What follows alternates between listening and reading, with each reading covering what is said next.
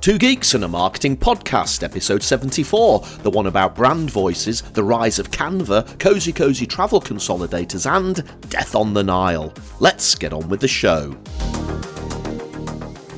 Hello, and welcome to another recording of Two Geeks and a Marketing Podcast. We are back with more news, tech content, and wisdom from the world of marketing. Joining me, a man on a mission to keep marketing simple, the voice of the Marketing and Finance Podcast, and the author of Cat's Maths and Marketing Plans. I give you Monsieur Roger Edwards. Well, thank you so much. And of course, I'm joined by a man who's also on a mission, this time to demystify digital marketing. He's the host of the Content Marketing Studio video podcast. Please welcome Monsieur Pascal Fintoni. Well, thank you very much, Roger. And thank you to you, viewers and listeners, for joining us for this episode 74. Can I just say, the number 70-something is huge, right? Absolutely. It has a resonance about it, doesn't it? 70, 74. Soon to be 75. Absolutely. And actually, I was looking back at some of the early episodes, and we are going to be celebrating our 2 years of production in this summer, which is also quite an achievement. Yeah, 2 years. I mean, let's face it. We've said this before, because of the pandemic, time has simultaneously flown by, but also dragged at a snail's pace. So on the one hand, I think, how have we managed to be doing this for 2 years? But then on the other side of the coin, it actually feels like we've been doing it for 10. No, absolutely. And listen, one thing that we've said before, you and I, Roger, is what makes a big difference to get the messages from the audience on the socials in particular, and sometime on YouTube.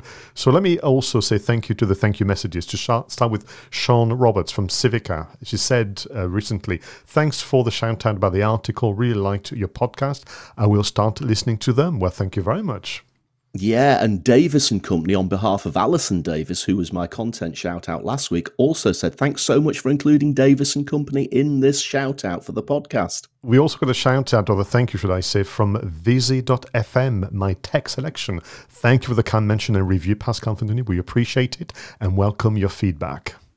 And we've had likes and thank yous from loads of people on the socials as well, particularly on LinkedIn. So we've had Hannah Campbell, Michelle MacArthur Morgan, Debbie Ekins, Ian Farah, Steve McCormick, Justin Messenger, Samuel Bolton, Ian Quayle, Darren Berry, CG Hatton, Stephen Breakwell, Ryan Hanley and Andrew Charlton. Thank you so much for following the show.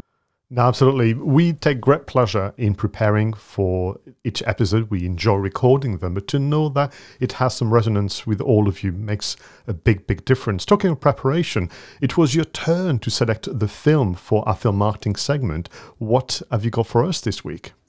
Well, Pascal, we're actually going to be talking about a recent film. In fact, it's only been out for a couple of weeks. We're going to be talking about Death on the Nile, the latest adaptation of one of Agatha Christie's most famous detective mysteries with Hercule Poirot.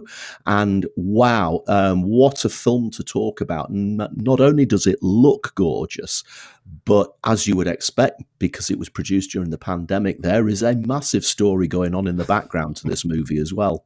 And we always choose movies and the film marketing campaign to be a source of inspiration and new ideas for all of us content creators. And we will also talk about the social media campaign that is just absolutely stunning, and also great examples where you could do with your own efforts. But before we do so, we need to go through a few more segments. To begin with, in the news. Argos and Pinterest launched the Argos Mood Hotel, consisting of 5 different rooms, each designed to be like a mood board on Pinterest brought to life in a physical space. According to research from Bazaar Voice, 40% of shoppers say they will not make a purchase if there are no user-generated content on the brand or retailer's product page. Walmart is rolling out the Snap Scan Shop lens in partnership with Snapchat. Users will be able to scan food items with a smartphone camera and get a list of 10 recipes that include those items. Podcast host Anchor's creator interface is now available in 35 different languages. A shrewd move according to industry experts, as podcasting is growing faster in non-English languages. Twitter is introducing 3 types of adverts: interactive text ads, product explorer ads to present your products in 3D, and collection ads displaying a large image with up to 5 smaller thumbnails. Wow, Meta, the artist formerly known as Facebook, has announced its new conference called Conversations, taking place on the 19th of May 2022. This is Meta's first ever event on the future of customer communication and business messaging. On April Fool's Day, Marmite opened an eBay account called the Pre-Hated Marmite Store. For £1, you could buy jars that had been opened, tried and discarded in disgust. So good. When finally, to mark the 60th anniversary of the James Bond film franchise, Eon Productions have announced that all 25 films will be available on Amazon Prime Video and screened in stunning 4K throughout the year on Vue and Odeon cinemas in the UK. Fantastic. Wow. Well, very quickly, not one I've chosen to discuss, but that's quite something. I mean, the streaming side I'm nonplussed about because I've got all the movies on DVD and Blu-ray, but to watch maybe some of the classics in 4K, that's very tempting. Yeah, I mean, I'm sitting here thinking which ones. I mean, On Her Majesty's Secret Service would be an absolute essential, but there's one film from each of the actors, isn't there, that I probably have to see. Goldfinger, On Her Majesty's Secret Service, For Your Eyes Only or Spy Who Loved Me for Roger Moore, GoldenEye for Pierce Brosnan. Either of the two Timothy Dalton movies, I like them all, and of course any of the Daniel Craig movies. So actually I'll probably end up going to do about half of them, Pascal. Maybe there should be some form of competition where people should keep the receipts and maybe send that back to Eon or Odeon and take part in the competition. So as ever, Marmite always do their marketing so well, but I want to take you back to the very first news item, Roger. Argos and Pinterest partnering up, and Argos actually creating something very, very new to them, because, I mean, we all know about the Argos experience. I'm sure there's an equivalent around the world where you see an item online, you order the item, it's either delivered to your house or you pick it up from essentially the back of the warehouse. There was none of that experience, and they seem to be changing their tact there. Yeah, this is interesting. I'm not actually quite sure what it is. Is it an actual real hotel with 5 real rooms, or is it all some sort of metaverse? No. On this occasion, Roger, I can reassure you, it is a real hotel. And what they've done, essentially, they've very much like you would expect people like IKEA and many others to do, they've created rooms using items you can buy from Argos. And those can be visited in the hotel. You can use their 360 camera. And, of course, you can go on Pinterest.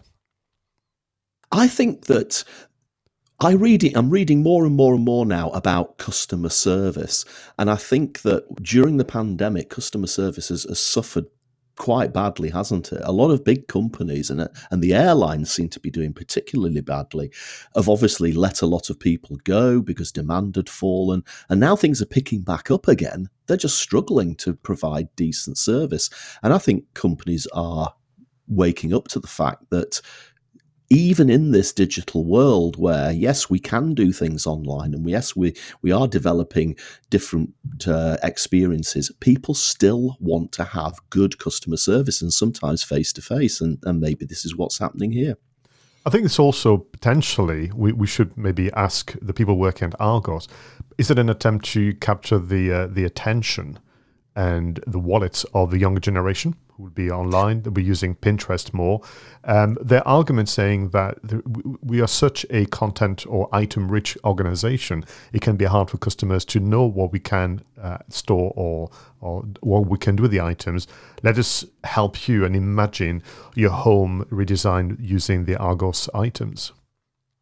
And again, maybe the other thing that's happening in this world, again, where we're constantly bombarded with messages, we might not actually be able to decide what we want to do. There are so many choices. Is it blue? Is it black? Is it yellow? Is it green? Is it leather? Is it suede? Whatever. And I think sometimes people need these prompts, don't they, to think, you know what? I think I will go with leather. Maybe that's what they're trying to do here, is admitting that the choice that they offer is quite vast, and they're actually giving people a narrower view to help them make a decision. Well, that gave me a good segue into the next one. So Walmart and Snapchat. So it's interesting. It's all about partnership. My first reaction was, why Snapchat and not the others. That was what I was thinking of. And this idea of, once again, you could scan food items that could be in your fridge or as you are going through the aisles of any of the Walmart kind of brands and get recipes. So again, this idea of customer service, but done virtually. Yeah, but is there a bit of upselling going on here? So you pick up a packet of rice off the thing, and Snapchat gives you 10 recipes, including rice, and that includes another 50 items that you're going to have to buy from the store. So you end up going and buying stuff that you didn't intend to buy in the first place.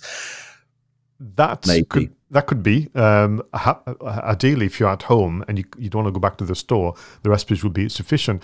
For me, my reflection was, once again, why choose Snapchat and not any of the others? Why not, for example, choose something like Google Lens? It's just fascinating to kind of reflect on wishing to be a fly on the wall during that meeting, because it's not the most popular platform, Snapchat, by any stretch. They've had a few attempts, as you remember, about the lenses as well, the actual glasses to wear, and have a few of the things. And maybe with respect, Snapchat maybe was the only one that said yes to a partnership with Walmart. Yeah, possibly. I mean, it's interesting, isn't it? This is the first time I've actually thought of Snapchat for a long time. Can you remember when Gary Vee was going on about Snapchat is the biggest thing ever and every single company in the entire world should spend millions on marketing through Snapchat, because if you don't, you'll miss out and you'll fail and collapse and everything like that. And that never happened, did it? In fact, now TikTok and arguably Instagram, all of whom have probably copied some of the things that Snapchat pioneered, are all bigger than Snapchat. I just don't hear about Snapchat anymore until you came up with this news item. And maybe, what they're looking is going for something that has more of a narrowcast opposed to a broadcast, the likes of Instagram and all the others. And it may be that they will do other deals with the other platforms. Talking of platforms, last news I want to go with you is Meta announcing the new conference called Conversations. Now, here's a bit of a background intel from Natalie Emene as well, who looked into this. Now, every year, Facebook, now called Meta, would run a conference called F8, and literally Mark Zuckerberg would open and close it, and in between you'll have the different product lead, Instagram, WhatsApp, Oculus. They were all there, giving you an idea of their plan for the next year. And that was really helpful because you could start to plan and maneuver your own social media strategies. We've just heard a few days ago that F8 has been cancelled again. That's 3 years in a row. But instead, they're going for this Conversations conference, which is all about business messaging. So the conference will be only about WhatsApp, Messenger, and Instagram. And I wonder whether this is a hint about where Meta is going to put the effort, but also whether we're going to see better and more interesting add-on to the very popular business messaging platforms. Is this actually a conference for everybody? So I could go, you could go, and we could learn about these business messaging apps, or is this purely for Meta people? That's for the public. So I will put in the show notes the link to register. It's an online conference, I would suspect. And what they are usually doing with those conferences, if they're taking a hint from F8, you'll have three audiences. You have the developers, who can essentially use the API or those platforms to create very interesting products. You have the marketers, like you and I, and you've got the agencies who want to offer the service of running campaigns. And they tend to be very, very informative. Like literally, you're told in advance, in 6 months' time, this will happen on Facebook Messenger. Get yourselves and your clients ready. So, yeah, it's one that I would definitely recommend people attend. But I'm just fascinated by the fact that they cancelled the big one, and I've gone for one which has more of a focus on business messaging. Yeah, that's very interesting. As you say, it probably points a clear direction as to what they're going to be focusing on. And again, I suppose, if this is important to your business and they do effectively reveal so much info about what's coming up over the next year or so, then it will help with your strategic planning. Okay, I tell you what, let's also let people know that if you are attending or running a marketing kind of led conference, let us know. We'll make sure to give you a little shout out during the news sections. Talking of shout and leaving messages, we announced last week that we now have an account on SpeakPipe, allowing our viewers and listeners to leave voice messages that can be added to this show. I'm glad to say that we had about 145 people who have liked and viewed the message, but that's not enough, everyone. Please make sure to record your messages and send them to Roger and I. Right, let's slow things down if you don't mind and move on to the content spotlights. So, Roger, what wonders from the interweb have you discovered this week? Okay, Pascal, this is another article, and to follow a trend for me recently, it's another relatively short article, and the heading is, "It's time for brands to find their voice again. 3 ways to rediscover a critical brand asset." And this is on a website called Muse by Clio, which I have to say I've not come across before, and the author is John Long. Now, this is something that I've been interested in for a long time, going back through my entire career, is this idea of brand voice. And brand voice, as you know, it's the sort of words that you use in your written communications. It's the words that you use in your video and audio communication. And it's almost like your personality. You know, we're not talking about the colors or the logo here. We're talking about how you come across. You know, do you come across as tetchy? Do you come across as sarcastic? Do you come across as, you know, big buddies and that sort of thing? And John starts basically by saying, do you know what? So many brands now just sound exactly the same. And if you actually ask them to reveal what they say their brand personalities are made of, they'll come up with just bland terminology like, well, we try to be friendly, optimistic, clear, helpful, and genuine. Now, if you actually think about it, would anybody not want to be friendly, optimistic, clear, helpful, and genuine? It doesn't set you apart. It doesn't make you stand out. And he's sort of trying to make us think that maybe over the last 2 years, maybe when people have upped the amount of communication they've been doing, especially written communication, this mediocrity or this sameness has taken root even more. And more brands just sound and feel exactly the same. And he gives a few examples of brands, admittedly US brands, which I've not heard of, which actually do have a completely different style and a completely different tone of voice. And he used an example of an oat milk drink called Oatly. And there are some interesting banner ads that they've done. There's quite a few interesting ads that they've done outside, you know, billboard ads. And the tone of voice is actually quite edgy. It's quite sarcastic. And you might actually look at some of these adverts and think, gosh, I'm not really sure I like that. But that's okay, because if you don't like it, it's perhaps that you're not the target market for them. But they certainly do stand out from everybody else. And he even uses another example of The Economist magazine, believe it or not. And if you actually look at quite a lot of the communications they've been doing over the last couple of years, they genuinely do have a different tone of voice. So the rest of the article is really sort of saying, here's how you can start thinking about this again, and how you can start to change the way you come across, the way you speak. And he's giving tips on how to move away from that blandness. And I think one of the examples he sort of says is, you know, a lot of brands will say, well, you know, we're that helpful friend, or we're your buddy in the airline industry, or we're your buddy in the marketing consultancy. And again, it's bland. If you want a tone of voice, you've actually got to define it right down to detail. So if you want to be that helpful friend, you've got to decide, are you man or woman? Are you from New York or New Orleans or London or Edinburgh? How old are you? What's your sense of humor? What are your clothes? What music do you like? What food do you like? And actually build it as if it genuinely is a real person. Because if you want to be that trusted friend, you've got to have a trusted friend persona. And maybe it sounds a little bit fluffy, but you can't have a tone of voice if you just have a very vague outline of what you're trying to do.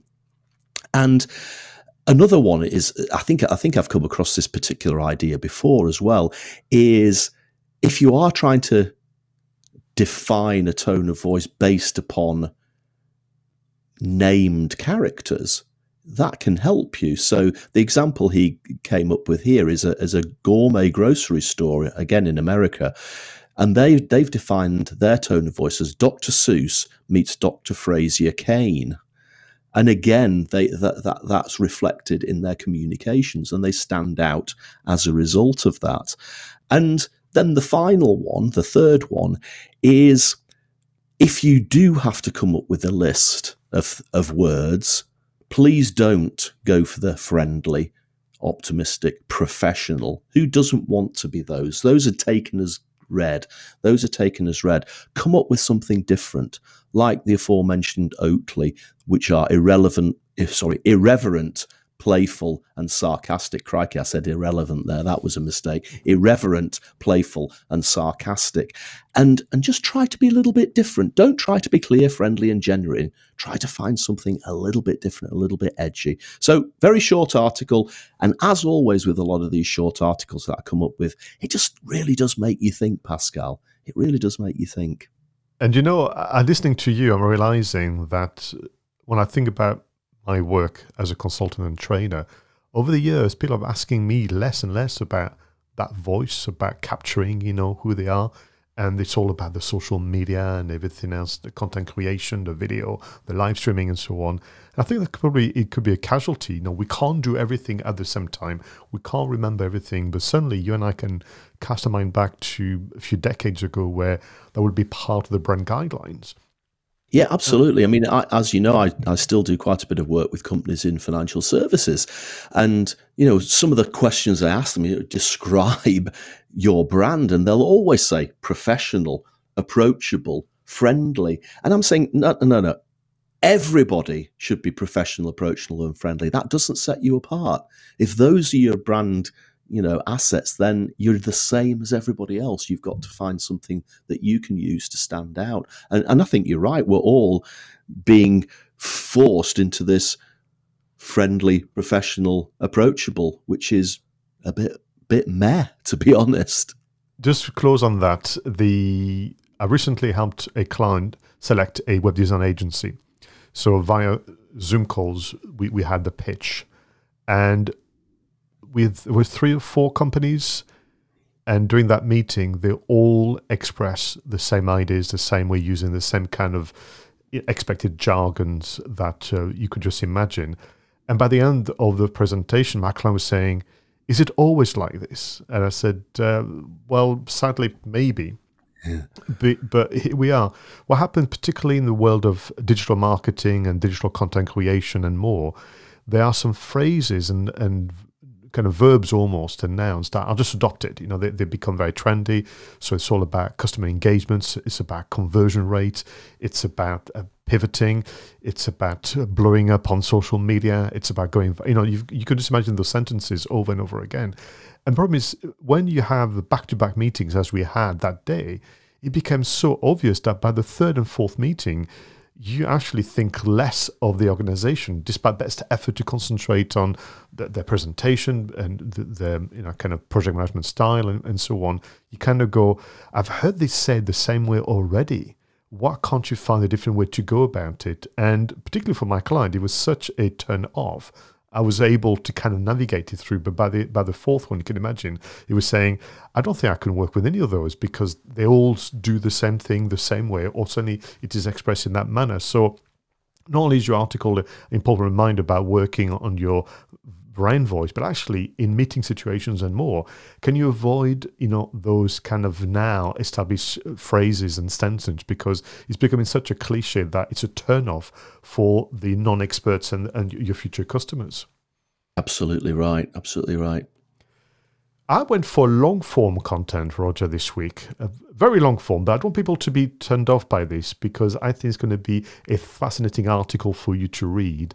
It's in Fast Company, written by Mark Wilson, and the title is The Rise of Canva, the $40 billion design juggernaut. This was presented to me by my kind of news curating platform, Flipboard. And it made me realize, actually, I know so little about Canva, despite the fact, like many others, we are big fans. I mean, you and I have mentioned it a few times on Marketing Tech and Apps. There's not a training course I don't mention Canva. It's still not known by everybody.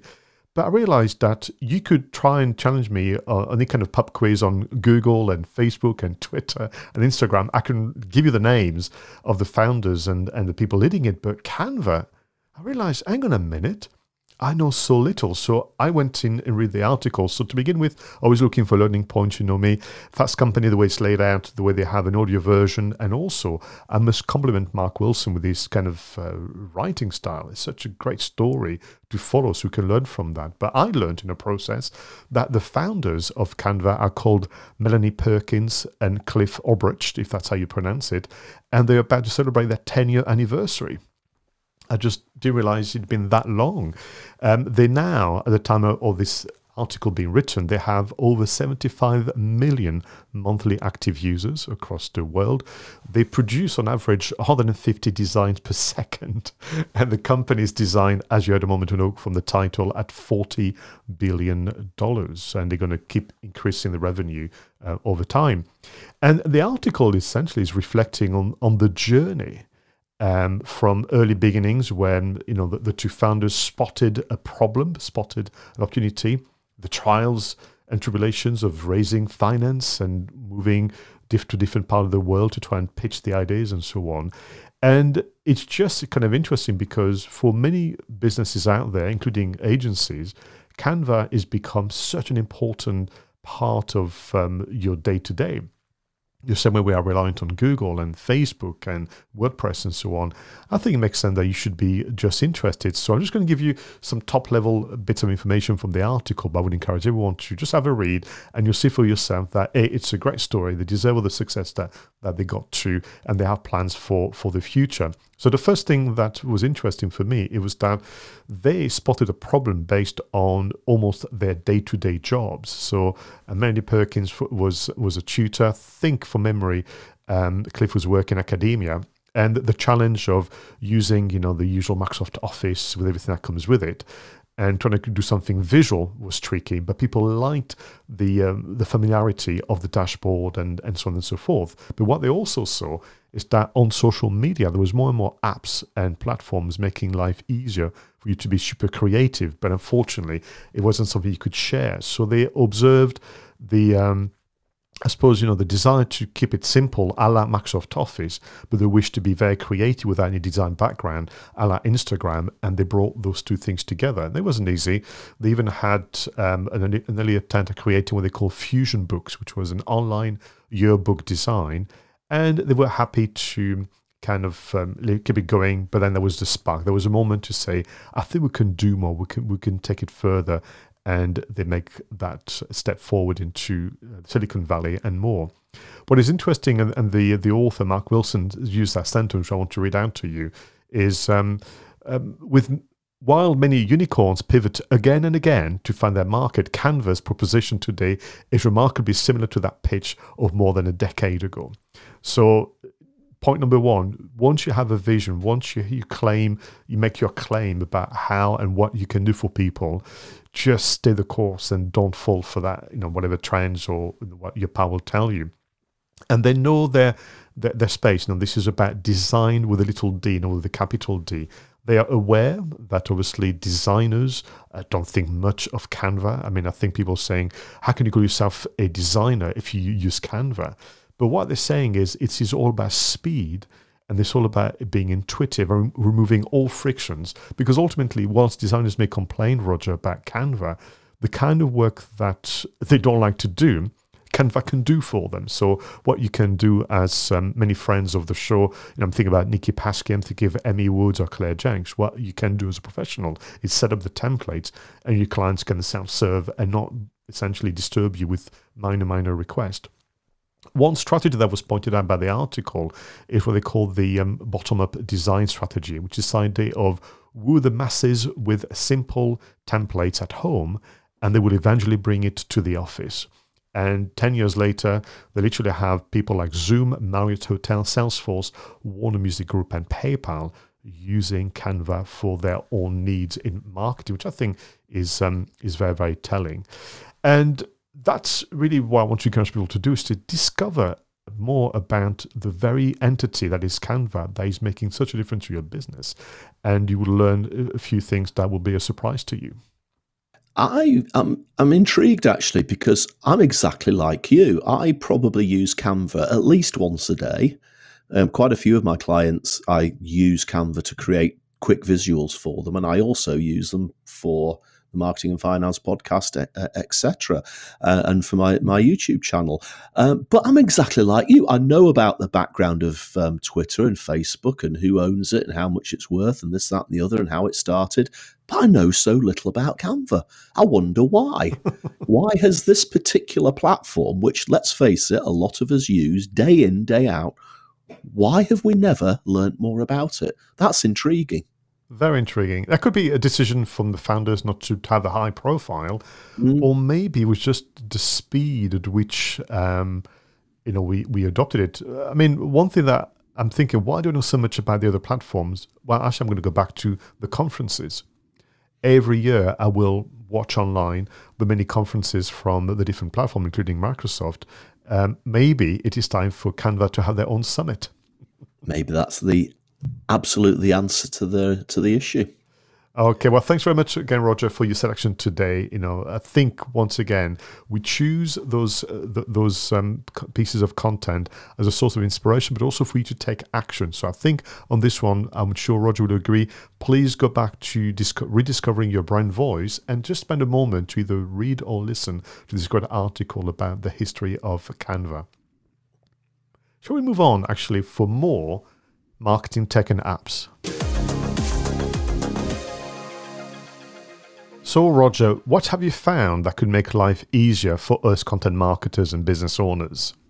Okay, Pascal, I'm going to continue with the theme that I introduced last week, which was travel. Now, we're all getting back to traveling a little bit more now, although we have seen some quite scary photos of long queues at airports and this, that, and the other.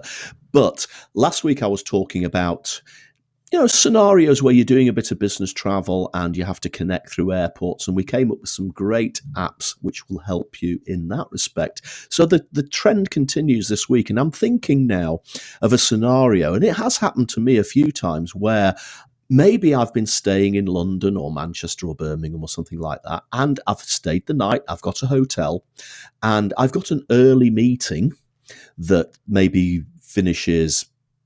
It's a breakfast meeting, like going about 8:30, goes on till 10 o'clock, 11 o'clock, and then that's the end of the meeting. So, of course, I'll have checked out of my hotel before I go to the meeting, because usually checkout time's around about 10 a.m., isn't it? So you check out before you go to the meeting.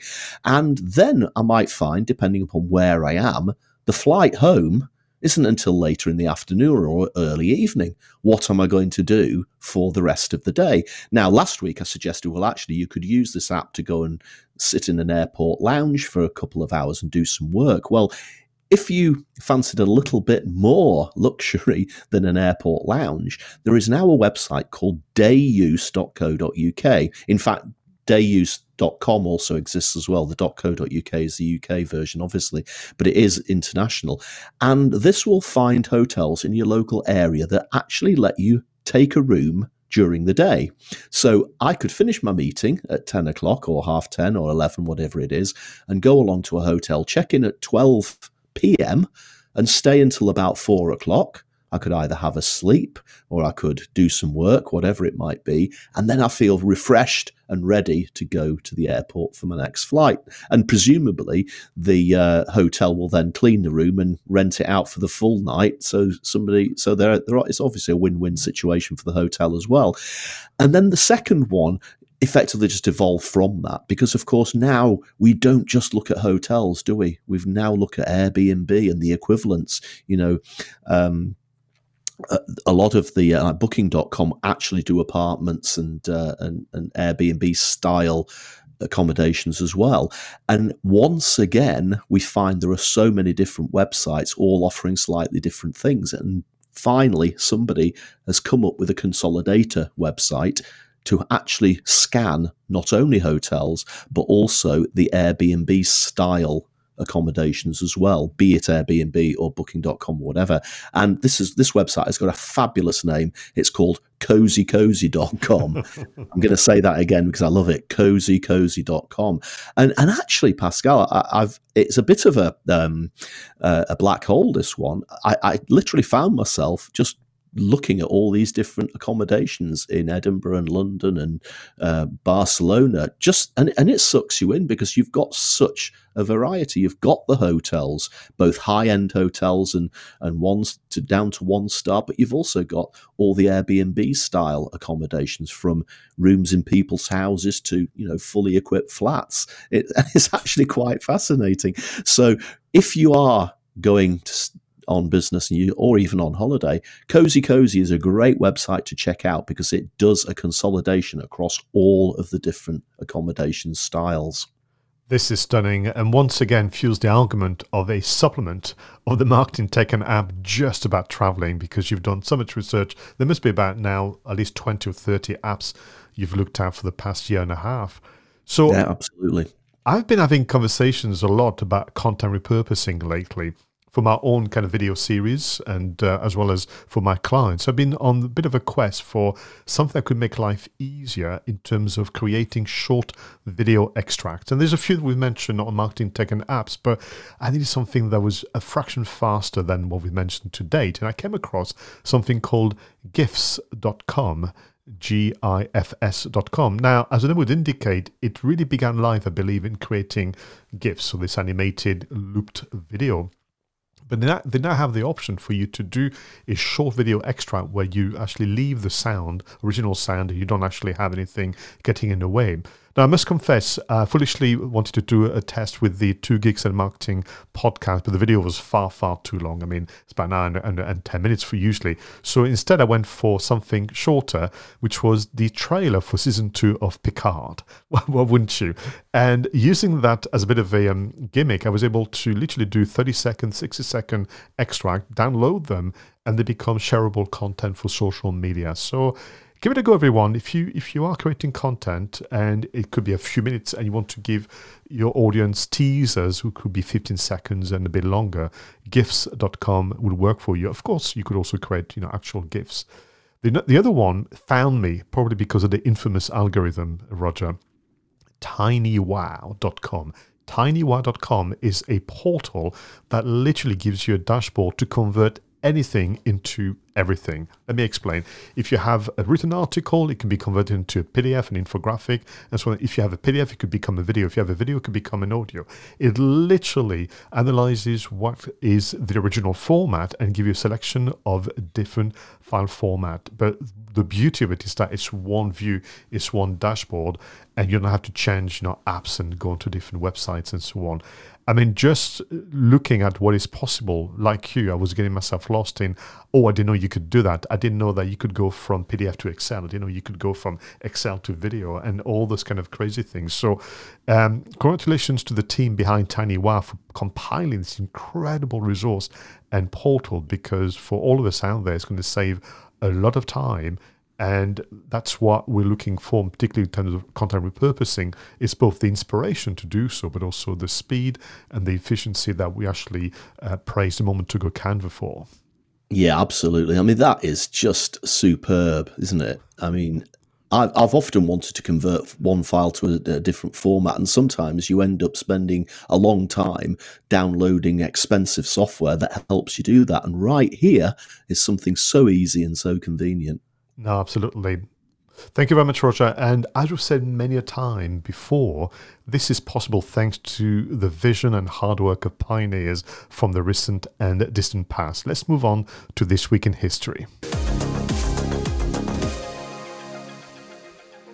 In 1934, the Daily Mail publishes the first photo of the head and neck of the Loch Ness Monster.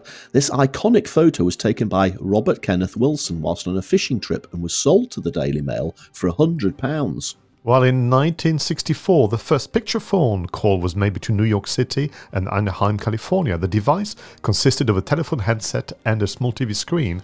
Callers could see and hear each other in fuzzy video images. In 1977, Annie Hall, directed by Woody Allen and starring Woody Allen and Diane Keaton, was released. And it was Wow. also the Academy Award Best Picture for 1978. And in 1985, Steve Jobs is asked to step down as head of the Macintosh division by John Scully, the then CEO. With the backing of the company's board, Steve Jobs is stripped of nearly all responsibilities at Apple. Ooh, What a they harsh didn't know what world. they were doing, did they? Can I take you back to the very first item, the Loch Ness Monster? I mean, I believed it. I mean, for a very, very long time, I believed it. And of course, we learned, I think, was it 20 years ago that finally the truth came out? That it was all very, very clever hoax. I'm disappointed. I didn't know that. I still hold out hope that there genuinely is something in Loch Ness, a plesiosaurus or something that's survived for millions and millions of years. I just think that it would be so good if it turned out to be true. I agree. I mean, listen. There was scientists onto it. There was obviously not, kind of monster hunters. Jacques Cousteau went in there with sonars and radars to try and find, whether it was possible and so on. But I'm told that I think it was about 20 years ago. They discovered some journals from actually the friend of Robert Kenneth Wilson that was there with him, who basically wrote down that they had a good laugh creating this prop that they put on the lake. Yeah. I mean, let's face it, there's been so many films, documentaries, articles, books written about the Loch Ness Monster, hasn't it? And it's, it has become part of not only urban mythology and history, it's become the subject of many, many films. Doctor Who did an episode about the Loch Ness Monster, and there's been all sorts of crossovers to different science fiction series and films.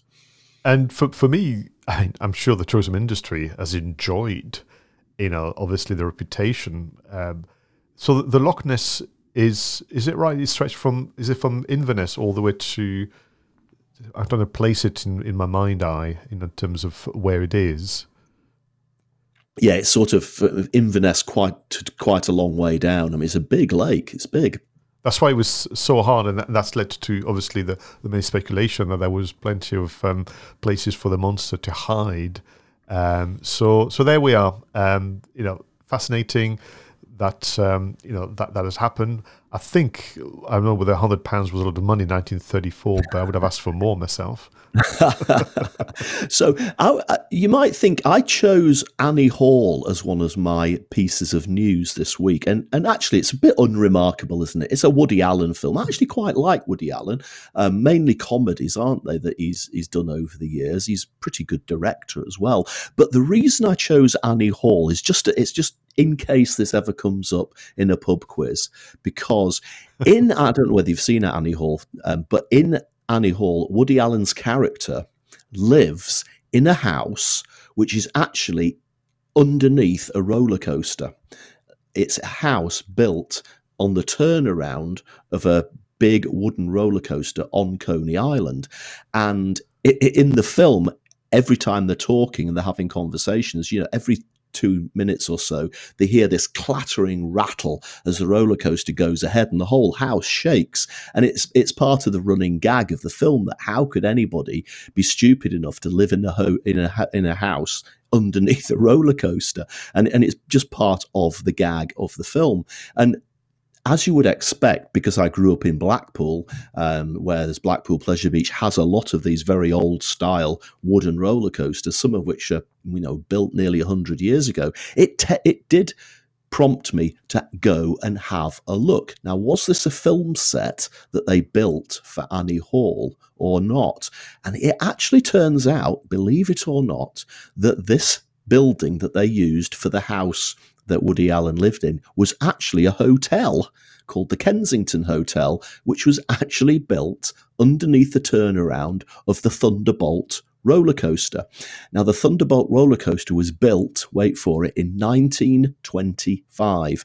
And this hotel was in this roller coaster's turnaround from 1925 all the way up to 1977 when they made the film. So somebody actually lived in that house for all those years before Woody Allen actually got the idea to turn it into a bit of a gag in one of his films. And I just think that's absolutely gorgeous. And sadly, the Thunderbolt was eventually demolished in the early 2000s. I think it just basically fell apart. It was made of wood, and it just fell apart. But they have built a modern new roller coaster, which is also called the Thunderbolt now, which is made of steel and will probably last for a lot longer. But there's no hotel under this one. So good. This is all about truth being revealed today, and how things are working out.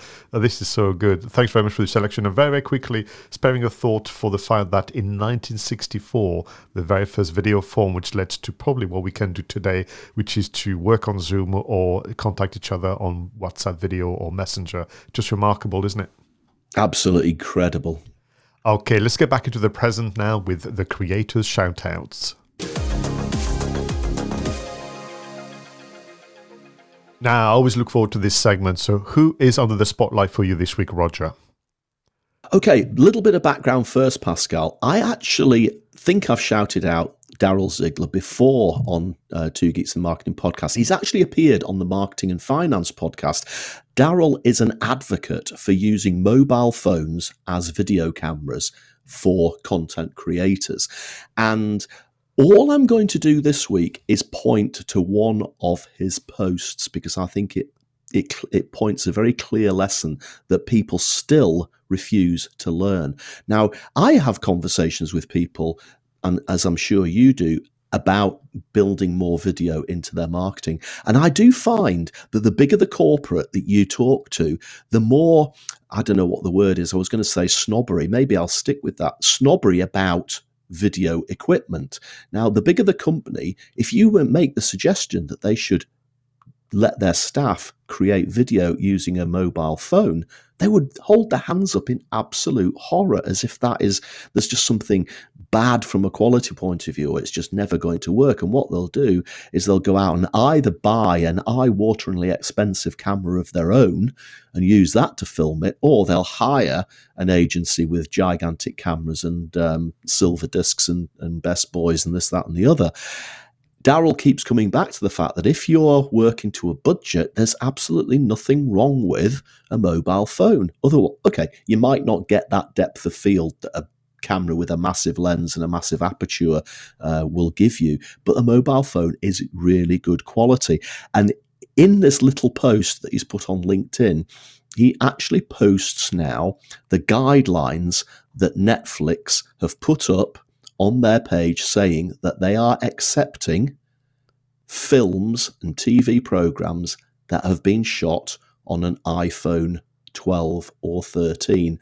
And if you want to submit a program to Netflix that's been shot on a mobile phone, here are the guidelines. And that's all the post does. It's from Netflix, and it says, shoot it in 4K. Use Filmic Pro as the app, which is interesting. That could be I think I've done a shout out for Filmic Pro in the past. It's a great mobile phone app, and set the quality to extreme. And obviously things you would expect, like using a tripod, using external microphone, and things like that. But I thought it was just worth picking up on Daryl's post here, because finally, surely we can abolish all of this snobbery that still exists in some quarters, that if you're going to do video, you've got to have a gigantic, massive camera with all the accoutrements on it. If it's relevant, you can get a really good, high-quality 4K image from a mobile phone. So no excuses, just get out there and start filming it. Fantastic. And I love the idea of using almost Netflix as your kind of wingman to say, listen, if you don't believe me, surely you're going to believe this platform, who's pretty much, the most successful streaming service on the planet. So that's wonderful. Well, very much like you, this is a return for me in terms of the shout out. I wanted to kind of give Phil Palin another shout out on the show. Personal brand strategist, but also the author of multiple guides and free resources. So I got an email from Phil about a couple of weeks ago. I must confess, I really like his email marketing. It's very thoughtful, it's full of ideas, great source of inspiration and so on. But I'd forgotten somehow that he also does guides. So I was sent an email with a link to a guide entitled 100 Words to Describe Your Brand, which is actually quite interesting. Bear in mind your selection today on the content spotlights. And I thought, oh, that's interesting. What else has he got? And my goodness, he's been a busy guy. So everybody, if you really want to get a bit of kick up the derriere, as they say where I come from, or just a nudge in the right direction, I would highly recommend Phil Palin's freebies on his website. So in addition to the one I described a moment ago, Roger, you've got 100 evergreen content ideas you could post today. Discover your brand archetype worksheet. 9 quick tips to make your brand better immediately, branding checklist for your new business, identify your target market with precision, and improve your email marketing game instantly. And there's a few more in there as well. And what I will say is for people that are always hesitant to part with their email address and contact details, Phil will look after you well. I wouldn't say this lightly on this show, you understand, Roger. I receive the content myself, I find it inspiring, and so will you. I just love the fact that we just have to remind everybody, we don't collaborate in advance over our selections for this show. And I just love the fact that sometimes we almost know what each other's doing, and it creates that theme going through the show. So great selection, Pascal. I know, it's so very strange. Talking of selection, you have selected a stunning film. It is time to move on to film marketing and solve a murder. Today we're talking about Death on the Nile, actually a movie that's had an eventful kind of production and promotion journey because of COVID. We're going to start actually by watching the original trailer from 2020.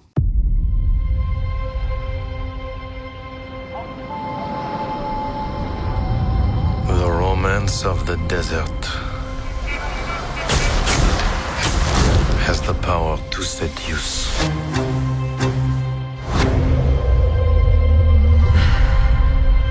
I ask you,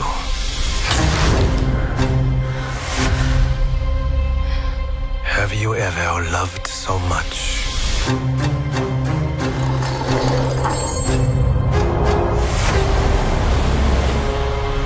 Been so possessed by jealousy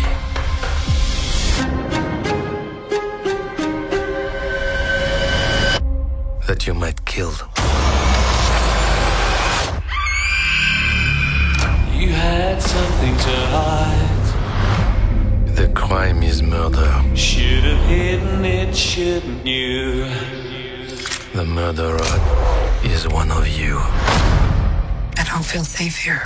I don't feel safe with any of them. It's too late to change events. It's time to face the consequence. I have investigated many crimes, but this policy of truth has altered the shape of my soul.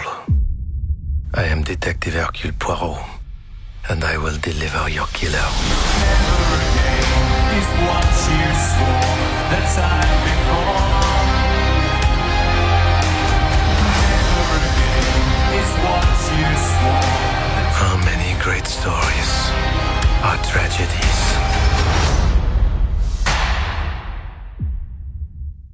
Wow. Well, I saw this movie a week ago, Roger.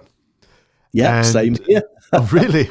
And Yeah. what an experience. We'll go into the details in a moment, but just very quickly, stunning, loved all the characters. They did a superb job. And yes, I would argue that in a way, the marketing campaign cleverly kept a lot from the audience. There's no spoilers as such, is there?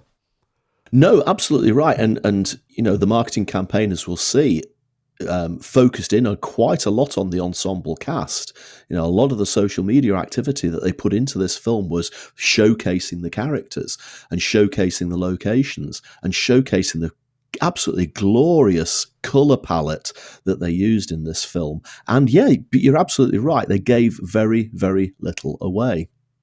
What must be frustrating for filmmakers is to be in a situation where you work very, very hard to build on the success of the Murder on the Orient Express. You have aspiration to release the movie late 2019, early 2020, and then it keeps being pushed and pushed. I mean, very much like No Time to Die. And in the process, things start to get a little difficult with regard to the promotion. Yeah, I mean, you can imagine the sort of conversations they must have had.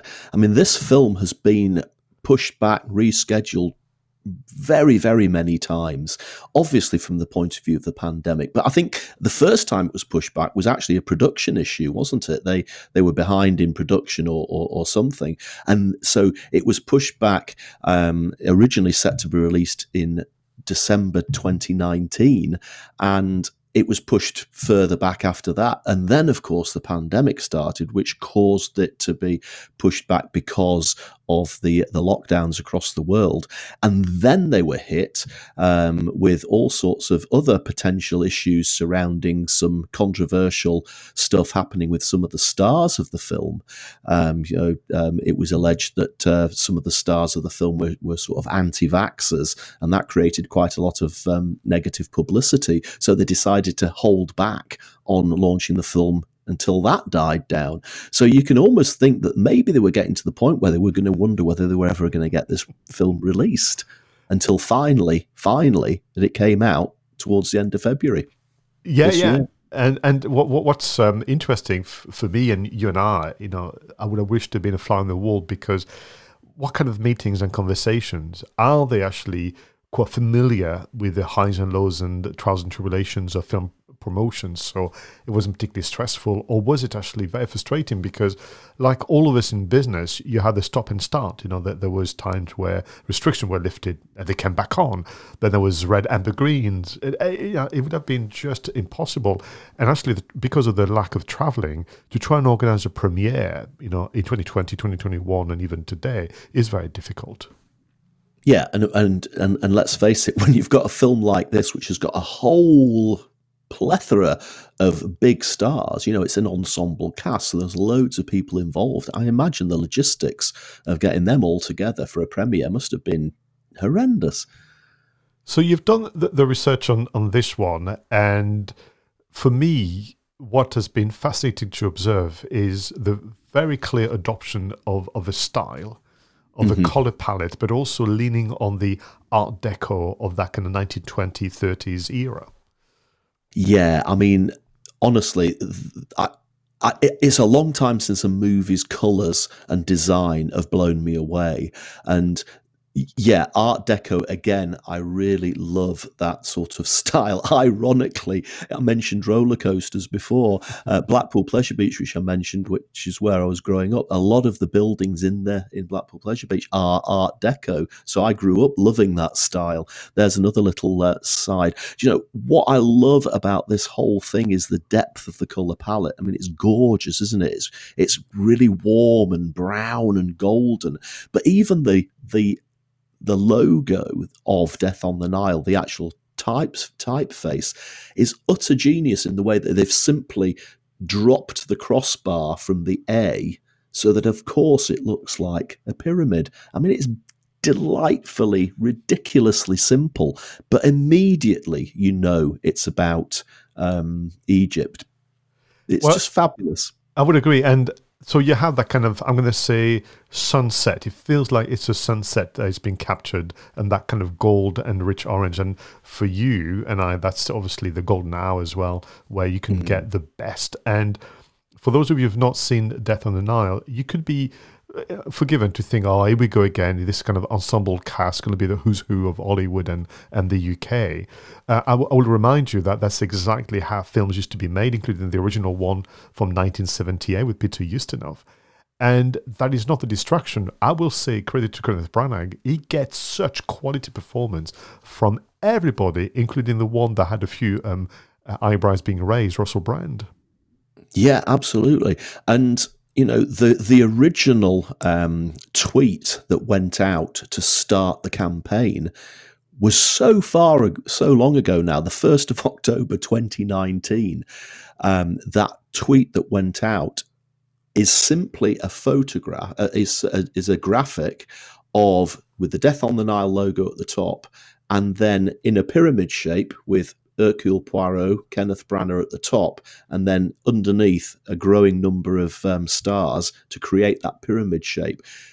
Immediately tells you it's an ensemble cast, immediately gives you that variety of actors and actresses from across the world, the variety, the diversity, and it's an absolutely gorgeous graphic. Even from the very first tweet, you knew the quality of what you were going to get here.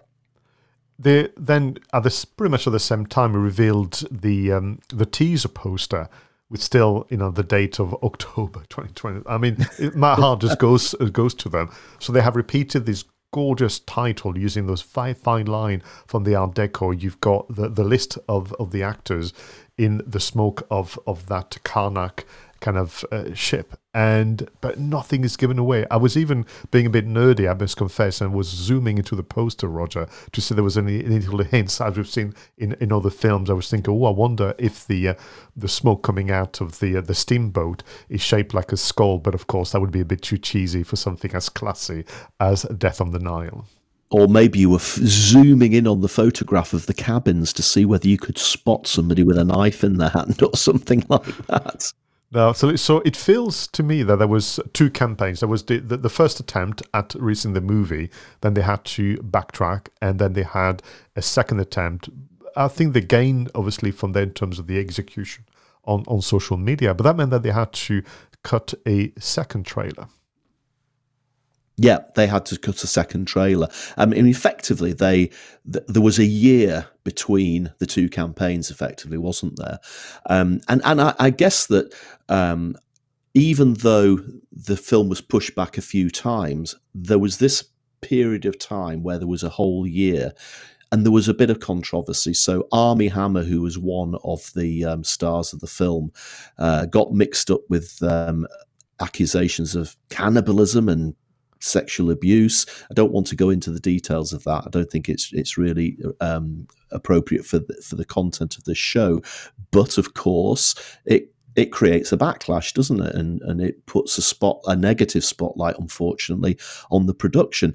On top of that, Gal Gadot, who is one of the stars of the film, appeared in a video early in the lockdown, which didn't go down very well at all. They did a version of John Lennon's Imagine, but I think the tone was a bit off, and that created a lot of controversy as well. And then there were reports that Wright and Russell Brand were ardent anti-vaxxers, and that created a load of controversy as well. And so I think the marketing guys just thought, you know what, we are going to keep quiet until all of this dies down, and then once we have a firm date, we're going to effectively reboot the campaign, and that's when we get that second trailer. And effectively, the second campaign didn't start until December 2021. One thing I did want to just quickly mention was that as part of the first campaign, once they delayed the film beyond the original launch date, which was, as you said, in October, that pushed it into November, for obviously, and they tied into the Movember. Do you know that hashtag Movember thing? I do indeed, yes. Where men are encouraged to grow moustaches. Well, nobody could grow a moustache as incredibly big and fluffy as Hercule Poirot's moustache in a month, but I thought the tie-in there, and again on social media, was absolutely gorgeous. So what did you think of the second trailer? I didn't like it as much as the first one, Roger. And I've been wondering, I've been asking myself, why is that? And I think because I thought to hear the voice of Hercule Poirot as a narrator in the first one was so enthralling and took me back to the time that this is meant to be, the 1930s, but also took me back into my whole life, like everybody else around the world. I've loved the character of Hercule Poirot, no matter the actors. And suddenly it felt like he was absent from the whole thing. And artificially, I think he gave more prominence to the music track. Is it Depeche Mode? I mean, you're the music connoisseur of the show here. But so suddenly the music track that was actually thought was very clever became just the one thing I could hear across the trailer. Yeah, I want to pick up on the music a little bit later, but maybe we'll carry on through the campaign. Obviously, after the second trailer, it was then that they followed with a absolutely gorgeous selection of individual character posters, which they put out again across social media. I think the social media focus for this campaign is notable, isn't it? They really did make a big deal of their Twitter account. Obviously, at .n movie, DOTN movie, Death on the Nile movie, was their Twitter handle, but they really did push everything out through Twitter.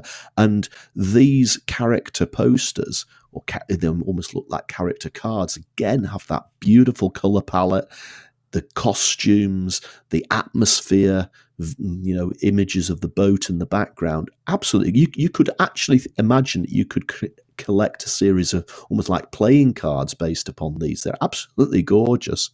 I think your reference to playing cards is probably right, because 1930s, people would be collecting baseball cards and all the form of hero cards.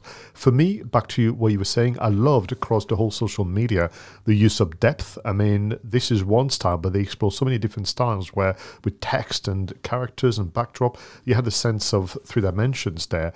It reminded me of the front cover of a book, which I think makes sense. Bear in mind that this is an adaptation of Agatha Christie's book. I felt I would pick this up on the shelf. Yeah, absolutely. It does. Yeah, you're absolutely right. It does look like a cover of a book, doesn't it? And another thing they did, which I've not come across before, although I'm sure it does happen, is the posters for the individual cinema chains. Now, the Regal cinema chain got their own ensemble cast poster. Again, a full cast poster with images of all of the characters. And again, it's absolutely gorgeous. And, I'm sitting here looking at it and thinking 1, 2, 3, 4, 5, 6, 7, 8, 9, 10, 11, 12, 13 characters appearing in this poster. And of course, you've got the pyramids and the Sphinx in the background, which arguably is a character of its own, isn't it? The setting, Egypt, is a character.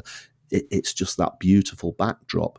So all of the different cinemas, including IMAX, Odeon, Regal, they all got their own posters. And again, the imagery is stunning. I think that's a very important point, because I would have given, including streaming services, so Hulu and Disney Plus, they had their own artwork. It would give their own kind of internal marketing teams the desire to promote it, because it's not just the same artwork as everybody else and plonk your logo here. It was unique to you, and I think as a result to which you're more likely to be active on social media. Yeah, and of course, after that, there were all sorts of TV spots, featurettes, the full cast, suspects. There was a close-up look at the costumes. That was one of the featurettes, a look at the costumes. And again, the costumes are absolutely gorgeous of the period. There was even a featurette, Pascal, about the cocktails of the era. Because, of course, they're drinking cocktails on this boat, the Karnak going down the Nile. And there was a featurette about it. It just gets you sucked into the period. It gets you sucked into the time, the atmosphere of the time, and the costumes and the tastes and the visuals of the time. I think this is one film more than any recently that really does make you feel as if you're actually there. And ironically, because of the pandemic, they couldn't actually film this in Egypt. I think actually the original intention was to film it in Morocco, if I read rightly. But in the end, they filmed all of it in the UK. So all the backdrops that you see, all the scenery was either CGI or had been filmed separately and dropped in. And you can tell a few times that it's not actually accurate, but most of the time, it's convincing enough. And I actually felt as if I was there in that film. It doesn't distract. For me, it was part of the charm of the movie because of the color palette. It reminded me a bit of what they would have done if they'd filmed this in the 30s and 40s, which is to have a painted backdrop lit with massive projectors, and actors would be in front of it. So I just felt it was part of the magic and the charm of the movie. You're right, you can tell, but it just blends in. It belongs to the whole experience of that film. And it feels to me that we won't be able to do justice to the social media campaigns and how clever it is. You know, they use different sizes. They went back to different character profiles, using different styles, different videos, using copy that was in front of the characters, sometimes was behind the characters. They even did some very old-fashioned styles of videos where, you know, the character turns slowly towards the camera and smiles, which is kind of almost very, very cheesy. You don't do that anymore, but actually they did do that in the 40s and 50s when they were making movies. You have a whole range of recapturing almost classic cinema, and of course the era of the 1930s. Yeah, and I guess that, you know, the social media campaign to me was really good, and the imagery that you used in the social media campaign was really good. But I think, unfortunately, because of those controversies, because of those hiccups that were going on with some of the cast, some of the other members of the cast, it would appear, didn't actually participate in the social media campaign as perhaps they should have done or would have done had there not been that controversy. And therefore, perhaps the reach of the campaign didn't go quite as far as the filmmakers had hoped, because on the whole, the film hasn't been deemed to be a success, Pascal, despite the beautiful marketing campaign that's gone with it. You know, they spent $18 million on the marketing campaign, and yet all the feedback that I've read is that they feel that the marketing campaign was a bit of a failure. It's a shame. One thing I'm remembering as I'm listening to you is in this particular episode, because we had a Murder on the Orient Express a few years prior, is how we explore the character of the Hercule Poirot and how we explore essentially his inner demons. And there's a chapter at the very beginning filmed in black and white, which I think kind of interesting, because I wonder whether there was the inspiration to do Belfast in black and white as well, where we see Hercule Poirot as a soldier during the First World War, everything that comes with it, and how that led to his slightly obsessive behavior, but also his keen kind of detective mind. For me now, it feels as though the marketing campaign runs parallel to the movie as we are. So it's to be experienced. So watch the movie first, then enjoy what they've done on social media, and then go back to the movie. I don't think it's going to be the strong lead generation and audience building campaign that they were hoping for, because there's just not enough time between the announcements and the go live date on screen and streaming. Yeah. Now, one of the things I wanted to ask you about, and you've already alluded to this, Pascal, is the music in the film. Now, ironically, just before I started doing the notes to this film, to this episode, we were watching the Netflix series Bridgerton. I don't know whether you've come across that, which again is set in Regency, UK. So we're talking 1600s, that sort of thing. And there was this scene in a ballroom, and they're all dancing. They've all got the costumes. It's as gorgeous as Death on the Nile. And all of a sudden, this little orchestra in the background, which are, of course, playing violins, harps, and harpsichords, start playing a Madonna song. It was Material Girl. And it just felt, oh my goodness, I'm thinking, this is set in the 1600s, and here's Material Girl by Madonna coming on, albeit played by contemporary for the time instruments. So obviously it didn't have the disco beat and all of that sort of thing. And throughout Bridgerton, I started noticing modern songs played in the style of the time. There was a Jessie J song as well called Wrecking Ball, which I noticed. Now they've done this in Death on the Nile. In fact, if you go back to the other film, Murder on the Orient Express, there was a track by a group called Imagine Dragons called Believer, which was heavily played during Death on the Nile, and in Murder on the Orient Express. And in Death on the Nile, as you've said, Depeche Mode synthesizer heavy 1990 single Policy of Truth was used extensively throughout. Now, on the one hand, you think, well, that's a bit stupid, isn't it? They're using music which was anachronistic.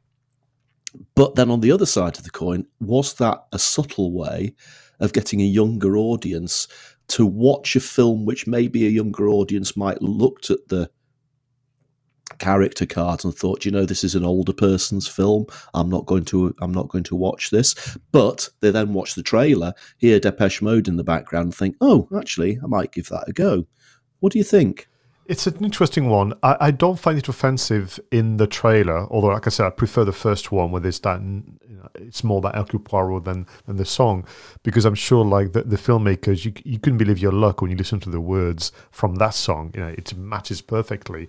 I would be very unhappy if it had been part of the film experience. The way you describe Bridgerton, I think that's just a heavy-handed direction in my view. But then what do I know? My surprise from a marketing point of view is that they didn't use actually the amazing songs from Sister Rosetta Tharpe that we hear in the movie, played by, obviously, the character of Salome Otterburn. I mean, the godmother of R&B and electric blues. I mean, those songs and the way they are, kind of performed with the electric guitar and the singing and the dancing and so on, it's part of the experience of the movie and capture the era so well.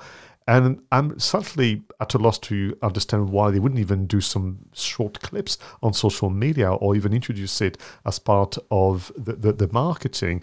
It was almost as they wanted to keep it a secret so that people would be just surprised, delighted to hear the song obviously performed so well. Yeah, and I admit, one of the early scenes in the film, we're not going to give away any of the plot points. But one of the earliest scenes in the film takes place in a music hall, and there's a dance sequence set to this person singing, and it's really quite sensual. And again, the atmosphere is incredible. So yeah, I like you, I think they could have made more of that in the marketing. Talking of what they could have made more of, I mean, it's easy for you and I to, in a comfort of our kind of, podcasting chairs to be critical, but I'm thinking, one again, it could be a time issue, but they did a great job on occasion sharing fan art. I saw that on social media. I wonder if there was a chance for them to actually do something with So In No Time To Die, which is to get a brand or a partnership with an established brand to get more fan art to be sent and shared, and maybe to get some winners. I mean, they did do also a very good job, which I thought I was surprised, because I'm thinking, as a brand, the distribution company and the producers, they must be very busy. But when people were tweeting themselves going to the cinema, dressed, obviously, as they tried to do so, following the advice from dressed as they could in 1930s style, that was retweeted by the official Death on the Nile social network, which I thought was brilliant.